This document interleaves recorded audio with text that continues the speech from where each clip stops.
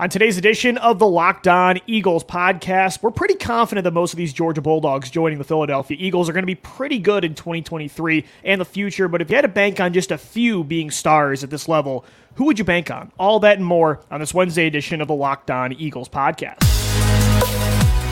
You are Locked On Eagles, your daily Philadelphia Eagles podcast.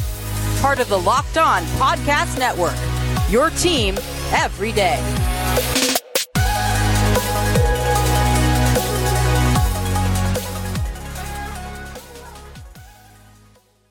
We thank you so much for making Locked On Eagles your first listen each and every day. Welcome in, Eagles fans, to a Wednesday edition of the show. Shout out to the everydayers for making us your first listen Monday through Friday. And today's episode is brought to you by Bird Dogs. Go to birddogs.com/LockedOnNFL. When you enter the promo code LockedOnNFL, they'll throw in a free custom Bird Dogs Yeti-style tumbler with every order. Again, we are sponsored today by Bird Dogs. We thank Bird Dogs for sponsoring the Locked On Eagles podcast. And Gino, on today's show, we're going to talk Georgia Bulldogs because the Philadelphia Eagles have kind of become the Philadelphia Bulldogs. Last year, you draft Jordan Davis, you move up for him in the first round, you select Nakobe Dean in the third round, who most people thought was probably a day one pick, and he falls because of some, phantom injury concerns. And then this year, they didn't just double down, they tripled down. They took in the first round both Jalen Carter moving up from 10 to 9, and then at 30, they stand pat and take Nolan Smith, and then they trade up in the fourth round on day 3, and they select cornerback Kelly Ringo. So 5 guys from this national championship Bulldogs team, not to mention they also traded for DeAndre Swift during the draft, so they've been all in on this school. And I think, we're all pretty confident that most of these players, and I would bank on all of them at least being good at the NFL level, and most of them I think will be great. But, and I posed this question on Twitter, and it was interesting to see all the different responses. If you had to bank on, let's just say out of the 5, let's say 2 become stars. And I think that's not an optimistic way to look at it, but let's just say 2 become stars at the next level, and the rest are just good or okay. Who would you bank on being those 2 stars? I'm going to go ahead and say Nakobe Dean, number 1. And I think a lot of it has to do off of circumstance, simply because he is going to be asked to be the green dot signal caller, which we found out over the course of OTAs that he is going to be the one calling the plays. And when you look at exactly what he is going to be tasked to do, Lou, he's going to be successful because he's going to be around the football so much. And it's going to be in a multitude of different ways. It's going to be in coverage. It's going to be tracking sideline to sideline. You'll even see him coming downhill a little bit. And when you go to the other guys, Keely Ringo, is he going to get on the field right away? Jalen Carter, is he going to be a more rotational piece than he is a true every down player right away? Jordan Davis, can he take that next step? When I look at defensively, these guys, Lou, I can't look past how good Nakobe Dean could be right away in 2023, where after week 1, you're saying he's got 12 tackles, maybe 1 or 2 for loss, and even a forced fumble. And you're like, yeah, that's why they got a first round talent in the third round and expected him to do exactly what he is doing, taking the role of 2 guys that, especially one of them, and TJ Edwards, who they believed in so much, but 2 guys that played at a Super Bowl caliber level. True. You have to believe that the people in the front office and the coaching staff believe exactly what we're saying, that they trust They must. This gap year right to let now both where you go? don't. I mean, exactly. Yeah, Hunter. I mean, the Eagles haven't had great inside linebacker play in a long time, really, since like Nigel Bradham, for a few years. But outside of that, they've always had trouble with this position. And the fact that they let both guys go that were consistently making plays, and even if they weren't making a ton of big plays last year, splash plays, they weren't really ever getting in trouble and costing this team like a Nate Geary would, right? Of course. So, I think the fact you're 100% right that they let both of those guys walk in free agency and neither one got a really big contract. They probably could have matched Chicago or Arizona's offer. That says a ton about Nakobe Dean. So most people agreed with you on Twitter that Dean was 1. Who would you say your second guy would be? He would be the one I left out of that first conversation where I said Keely might not be on the field that often. Yeah. Jordan and Jalen might be rotational. Nolan Smith is going to be a rotational piece too, Lou, but what he is going to be asked to do, it can be an 8 to 10 sack season or double-digit tackles for loss and pocket pressure type of season, simply because he's the 6th or 7th guy off of the bench on the edge. And when you're in the 3rd and 4th quarter and teams offensive tackles haven't been off the field because they're trying to play catch up with you. And Nolan Smith is going to be there on a lot of those plays, Lou. And just how good he is as an athlete, I think it's easy for him to get minutes in that rotation simply because you can put him kind of everywhere. And they are light at linebacker. So if you're going to put more guys on the field, it'll probably be somebody who can do some things that a linebacker can do, being he could drop into spot drops in coverage. He could probably play out a little bit wider, maybe track to the sideline than somebody like Jalen Carter or Jordan Davis, who are going to be tasked with plugging up the middle of the field and getting into the QB. But Nolan Smith,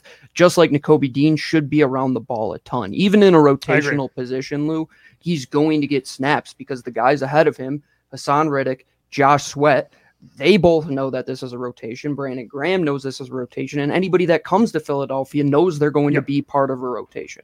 No, I agree. And all four guys, outside of Nakobe Dean, the other three are definitely going to be part of a rotation on this defensive line. The majority of people on Twitter actually agreed with you that they would say Nakobe Dean and Nolan Smith, or they would say Nolan Smith and Jalen Carter. Nolan Smith was the most popular answer, and I get that. When you look at the character, the leadership perspective, I think you're going to get long-term, the speed he has, the pass rushing ability. I think people are confident that his size isn't going to be a problem and it's going to translate at the next level. And I think a lot of Eagles fans are confident in that because they just saw a player like that last year in Hassan Reddick completely go off, and he was probably the best defensive player in the league from week 1 to week 19 all the way into the Super Bowl. So, I agree with Nolan Smith and Nakobe Dean. I would say probably Jalen Carter's ceiling of all these players is the highest.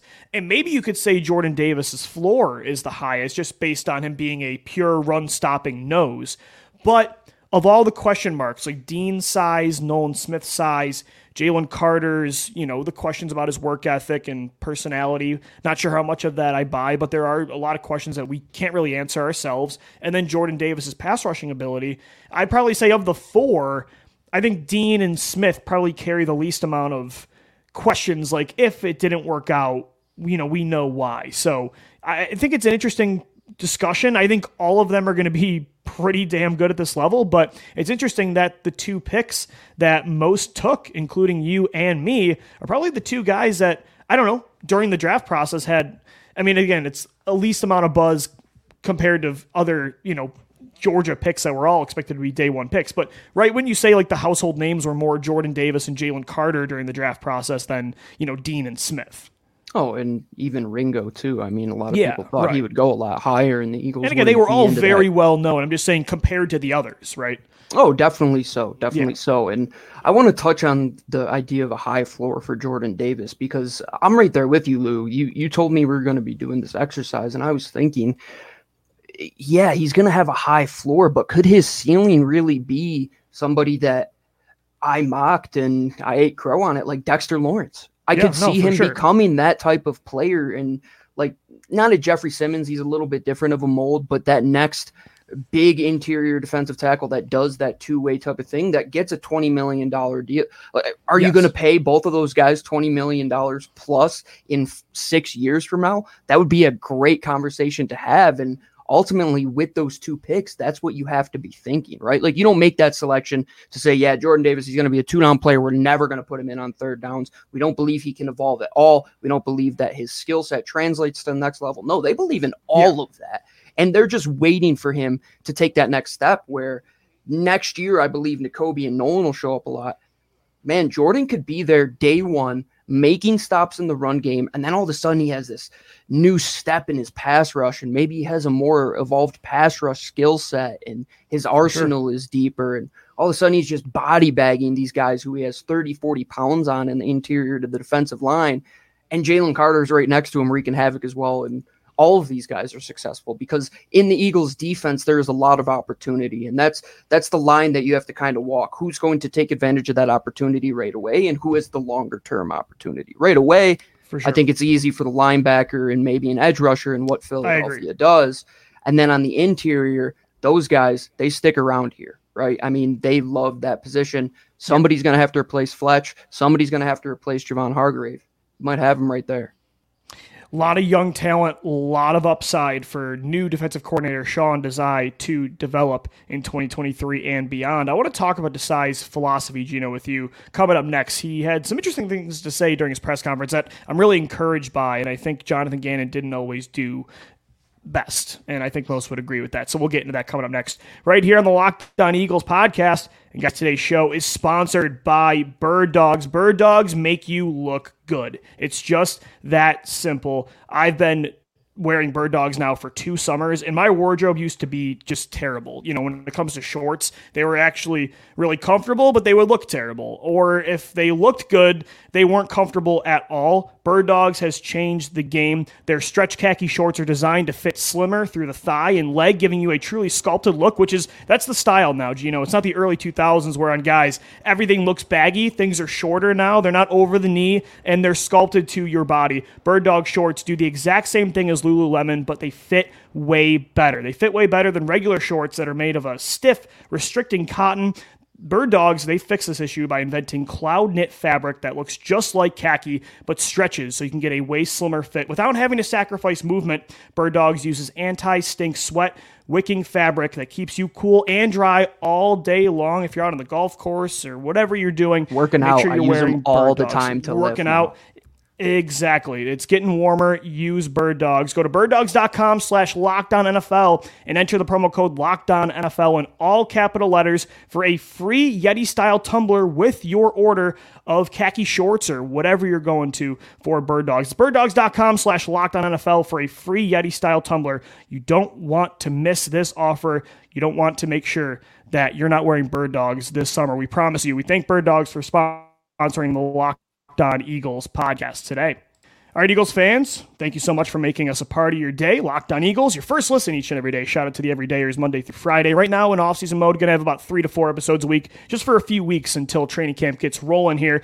Much needed break for us. Gino's got his bachelor party this week in Atlantic City. Finally doing it, man. Cheesesteaks, man. He's getting back out. I know. Yeah. My brother's wedding's this week, so it's definitely wedding season for everybody. It's an exciting time. But I really, at the same time, though, Gino, football season's right around the corner. Can't wait for training camp. Can't wait to see these guys on the field. You know, we were talking about the excitement of these Georgia Bulldogs, right? Nakobe Dean, Jordan Davis, Jalen Carter, Nolan Smith, and Kelly Ringo talking about their ceilings. And I think we have the right guy at defensive coordinator to get the most out of these players, to put them in a position to succeed, which Chauncey Gardner-Johnson said former defensive coordinator Jonathan Gannon did not do, especially in Super Bowl 57. And Desai was talking about his philosophy the other day. Gino, he had a press conference, and I really loved what he said. And the Eagles have had a lot of coaches in the past that have had this philosophy, but I think it's especially important now that you have a young defense, a lot younger than you've had in the past. So listen to this quote. Sean Desai, you have to always think about your scheme in relationship to the players you have and getting in the players' minds. You got to be able to develop the player, meet them where they're at, get them to grow and be better than what they think they could have become. And I think that's super important because there's a lot of coaches in the past that are like, this is my scheme, this is what you're going to mold to, or we're going to draft a player that fits that scheme, rather than, hey, let's get the best players in here talent-wise, and then what do they do best? We're going to mold our defense around that, and that's what Philadelphia is doing right now really well, and it's even more important this year than any because, again, this is the youngest they've been, Gino, I feel like in a long time on this side of the ball. When was the last time they had this much young talent on defense? Good question. It's been forever. Mm-hmm. I mean, even the 2015 years, because how many they were all veterans. Squad, every year they've tried to rebuild this defense for like a decade. It's always been through free agency and like veteran players. Yeah, and when you look at the youth on the defense, it's usually coming at one position, right? When you had that young cornerback room, or you had a lot of the times that linebacker room is pretty young, but most of the time Brandon Graham or Fletcher Cox was on that defense, and those guys were around forever. In the safety group, you had the Malcolm Jenkins and the Rodneys and those guys that were around forever as well. But you look at it now, when you look back to when Nick Sirianni was hired, right? Everybody came in with that presidential talking point. All three guys, Nick Sirianni, Shane Steichen, Jonathan Gannon. We're going to put our guys in the best position to succeed. We're not going to just go with our scheme and be hard-headed. We're going to put these guys in a position which matches their skill set. And I think 2 of those 3 guys did exactly that. Because when push came to shove and when actions speak louder than words, we realized what Jonathan Gannon presented. He presented a lie to us that he was going to put arguably the best defense in that position to win. And what I love that Sean Desai brought up was that you can't take away anything of what that defense did last year. But then to say exactly what he said to follow that up, Lou, with that quote of what you said is perfect, because when you look at this defense, it is young, but it does have those veterans, and those veterans aren't going to learn new tricks, right? Remember, I think it was that first year of Jonathan Gannon where Fletcher Cox made that comment where he wasn't in a position that he liked to play. They were using him more as that 4-eye tech where he's reading people went after him, and, but I was with Fletch at the time. Yeah, I was with Fletcher at the time too, and I think we can look back at that time as well, that's what happened throughout his tenure. Look to the Super Bowl. They were not put in a position to succeed, but now with Desai, he has done that. Look at that Seattle team last year, Lou. And even the year before that, how good that defense was and 2 years ago. And then last year when they got high-profile young talent, what Desai promises, and he promises to put those guys in a position where they're not thinking and doing 20 different things, right? Like you can't bring a guy in, which Jacksonville's doing with Trevon Walker right now, making him play more of a 3-4 defensive end than a true pass. Or like Arizona was doing with Isaiah Simmons, right? And Hassan Reddick, and you go down the list Reddick. of all these guys, right? And Desai truly speaks that through his actions. You can't look at the success of that young Seattle defense last year and say Sean Desai wasn't a huge. And keep in mind, Gino, some of those guys like Kobe Bryant was what, a 4th-round pick? Tariq Woolen was a 5th-round pick. I mean, they weren't all like 1st-round selections. Yeah, I mean, either was Uchenna and Nwosu or Daryl Taylor. Right. I mean, those guys aren't high-profile 1st-round draft picks, and even the draft picks that they did get, they might not have been 1st-round quality talent, and they made out pretty well last year, Lou. Would you say that Seattle defense did enough to win games for them when 100%. Geno Smith might not have taken them over the hump? Absolutely. Yeah. And Desai seems very well-spoken, and what I mean by that is that he isn't just saying things to say them. He genuinely means what he is saying. And I took a lot of good things away from his press conference the other day. And one of them seems that he's just very self-aware of like what he does have, right? And you can't look at this defense and come in here and say, oh, I'm just going to make all these guys earn their job. No, like a lot of these guys have their job, right? It's how you surround those guys who already have their job with these new pieces, and that you just don't take the new car out for a run and put it into the wall on the first lap, right? Like you have to put Jalen Carter in the right position. And how does Nakobe Dean get that success we talk about? You or put Nolan him Smith, in that like that's a player much like Hassan Reddick that you could use in the wrong way, and then he does become a bust, right? So I do feel like it's an important role, especially with this defense. And it's not to say that Gannon, I'm not an idiot. I mean, last year they were number 1 in almost every category during the regular season. This defense was phenomenal. So it's not like he had the scheme that nobody fit in where, it's a 3-4 and Brandon Graham's lined up asking to drop back in coverage. Like, it's Billy Davis's defense. Like, it wasn't that, but I just think there were too many times that Gannon's scheme wouldn't let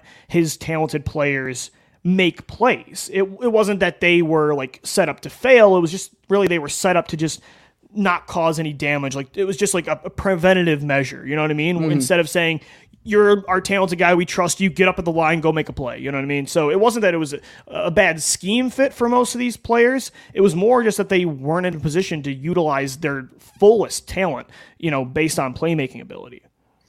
And when you talk about scheme, a lot of people just think it's just a black and white answer. Like, oh, I run a 3-4. I do that. No, scheme is like you can change every play based on your personnel. Like it's situational play calling. Like when Brandon Graham's on the field versus Nolan Smith, that it's going to be a different scheme on that play versus the next. That's not the same thing. You're not just you're not comparing apples to apples, right? It's the situational play call. It's the personnel at times. It's when to go big up front, when to go light in the defensive secondary, and that's where Jonathan Gannon kind of got in trouble, especially in the playoffs, Lou, where I know you're playing one of the best head coaches of all time and one of the best quarterbacks ever, but to not make one stop, though, that's your scheme failing.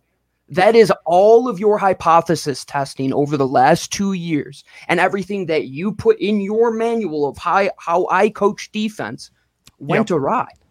So Desai, I keep saying it, is probably going to be the most easily beloved guy before he even steps onto the field because of not being Jonathan Gannon. Well, and again, And his defense is going to be similar in ways to Gannon, for sure. A lot of it's going to be based on not getting beat deep. That's the NFL right now. A lot of it will be that preventative defense, and trying to stop the passing game. But at the same time, I trust Desai more, and we'll see, push comes to shove, we got to actually see it when they're on the field and the decisions he makes and, crunch time in certain situations. But like in the Super Bowl, when they needed to change things up, I think I trust Desai to, step up and be like, okay, no, now's the time we blitz. Now's the time to be more aggressive. Now's the time to actually call off the dogs. I just think he'll be better in those situations, especially against like star quarterbacks where Gannon just really wasn't. And he was like, nope, just keep the same thing, regardless of the situation. And I think that's important. That's, when you have that kind of talent, you need your defensive coordinator to make sure you're not holding them back. And,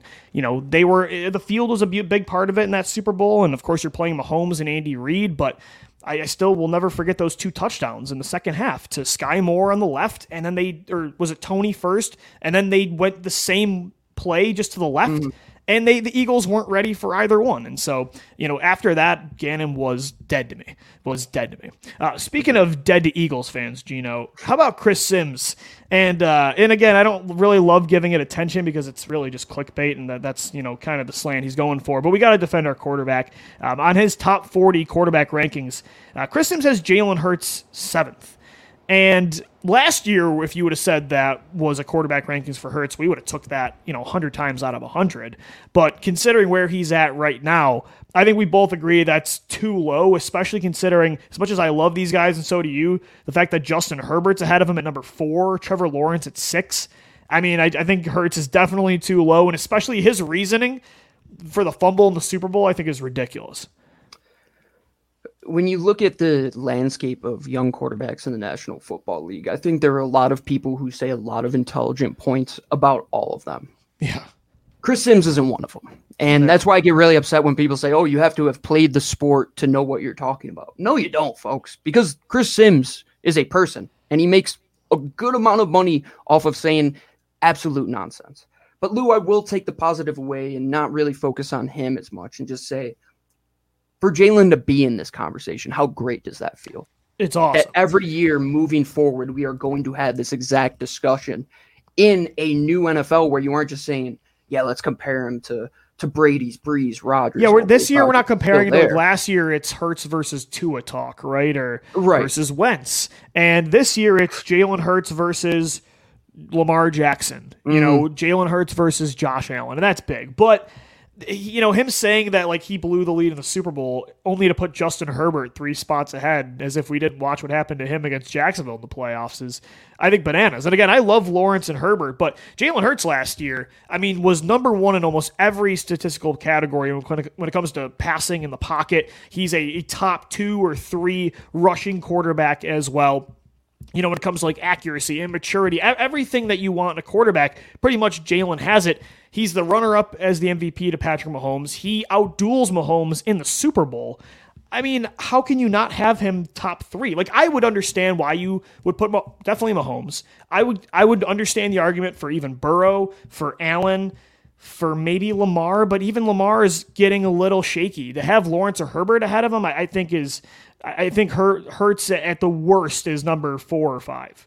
And that's why quarterback wins are ridiculous, because why are you not mentioning Josh Allen in any of these conversations when it comes to blowing big time? But again, and I would get why you have Allen ahead of him. He's been great for 4 straight years. We need to talk about actual quarterback play is what we need to talk about, not these ridiculous narratives. I mean, if I'm talking about the top 5 quarterbacks, how I'm going to break it down, have they taken their team to, I would just say, the precipice, right? At least like a conference championship. Yes, at least the conference championship, right? Have they been in the discussion for the MVP? Yes. Have they been on par with guys that have won the former MVP, and if not, better? And I put Jalen right in that conversation because he's battling against those guys like Josh, to where at the point, I would say, as silly as I sounded saying I didn't like Josh Allen, there was a time where I'm taking Josh over Jalen 20 times out of 20.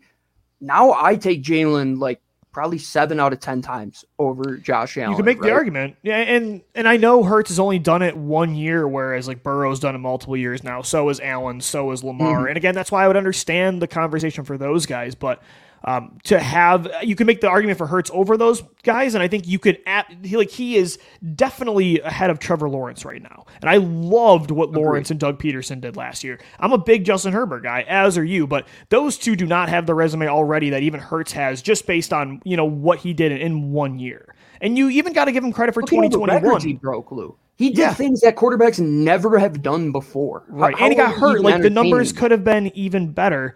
And I do want to say, 2021, he wasn't a great passer, but to go 7-2 down the stretch and make the playoffs, Justin Herbert really, his season last year was that was the first time he got into the playoffs. Jalen, even in 2021, had done something that Herbert hadn't done, overcoming those kind of obstacles. And if you were saying, we're comparing a guy like Lamar who might not have the best completion percentage, right? And he might not have had the best But weapon. then you can talk situation, right? Yeah, then we could talk situation, right? But if you're talking pure overall player, Lamar might realistically be the best one of the bunch if you're talking about it, right? The best player and I don't have to argue that with you. You love the freaking guy, right? Yeah, that's why I hate when anybody asks me Lamar versus Hurts, I try to not answer. Right. Because that's a tough conversation. It's a very nuanced conversation though, right? Well, again, it's like comparing one piece of gold to another. It's how do you, I don't know. I mean, it's like. Yeah, it's like diamonds, right? You have to look inside the diamond to see any imperfections, right? It's still a diamond. It's still you're comparing billions of dollars. It's they're billions of dollars. I don't know. I mean, when you get that high, what is the difference really? And splitting hairs. And my point in all that is, as a quarterback, though, that's what you have to break down. What is the quarterback position today? Is it just the pure best passer? Is it just the pure best runner? The best overall type of player? I think when you mix all of those things into the conversation, how do you leave Jalen out of that? Because what he can give you on the ground is a lot better than probably 98% of the quarterbacks in the league outside of Lamar Jackson, and probably you have to say Josh Allen or the other two that could compete with him, maybe Justin Fields moving forward, but right now. And then as a thrower, to take that leap year over year to where you're in the top of all of these numbers of throwing inside the pocket and completion percentage and explosive plays, and made that jump that guys like Josh Allen did year over year. Why is he not regarded in the same light as those guys were? That's where. And again, I think he is. This is just really only one guy that's trying to, 100%. Poke the bear that is the Eagles fan base for sure. Because again, with Burrow, with Lamar, with Allen, with Mahomes, it's such a toss up. But I think there is a clear distinction, at least right now. Maybe not based on talent, but based on the resume, you can't really make the argument for Trevor Lawrence or Justin Herbert ahead of Jalen Hurts. You just can't right now. So again, I'm not saying he should be right. I'm not saying he should be number 1. I'm not even saying he should be number 4. He has to at least be 5 or 4 or 5 ahead of those other two guys. So again, I know it's clickbait, but it's an interesting conversation for sure, because with those players, and those are elite quarterbacks as well, and it's, like you said, a nuanced, very contextualized conversation. And I think for him, it was definitely lacking context, or at least the context he tried to place on it with the Super Bowl logic just makes no sense over one play, as if Jalen Hurts wasn't the only reason they even had a chance. If he doesn't fumble that, you still think the defense isn't. In the second half, they still didn't have a stop. The score would have been so much worse if it wasn't for Jalen Hurts. Yeah, so, it's almost like anti-survival bias, right? Or no, it is survival bias. It's one touchdown versus what the defense gave up in the second half. I mean, give me a break. What can you say that Jalen Hurts has over the other 30 guys in the conversation that he was there battling Patrick Mahomes? Right, exactly. You have to add that into the conversation as well, right? And none of the other guys, except for Joe Burrow, got to that level outside of Mahomes, Burrow, and Hurts. Of all the guys we mentioned, I love Lamar. He's never been to a conference championship. That's not all his fault, but he's never been. Josh Allen, he's been to one conference championship. He's never been to the Super Bowl. Herbert and Lawrence, they haven't gotten to the Final Four either. So, I think we both agree Jalen at least a top 5 quarterback, which is pretty fun to talk about. This is a much better debate, though, or discussion than what we were talking about last year. Facts. All right, guys, that's going to do it for today's edition of the Locked On Eagles podcast. Shout out to the Everydayers Monday through Friday for making us your first listen each and every day. We're part of the Locked On Podcast Network, your team every day. Hit us up on Twitter at LockedOnBirds, at DiBiase LOE, and at GC24_football. We'll see you tomorrow for another edition of the show. For Gino Camilleri, I'm Lou DiBiase signing off. As always, thank you for downloading, thank you for watching and listening, and let's go Birds. Fly, Eagles, fly.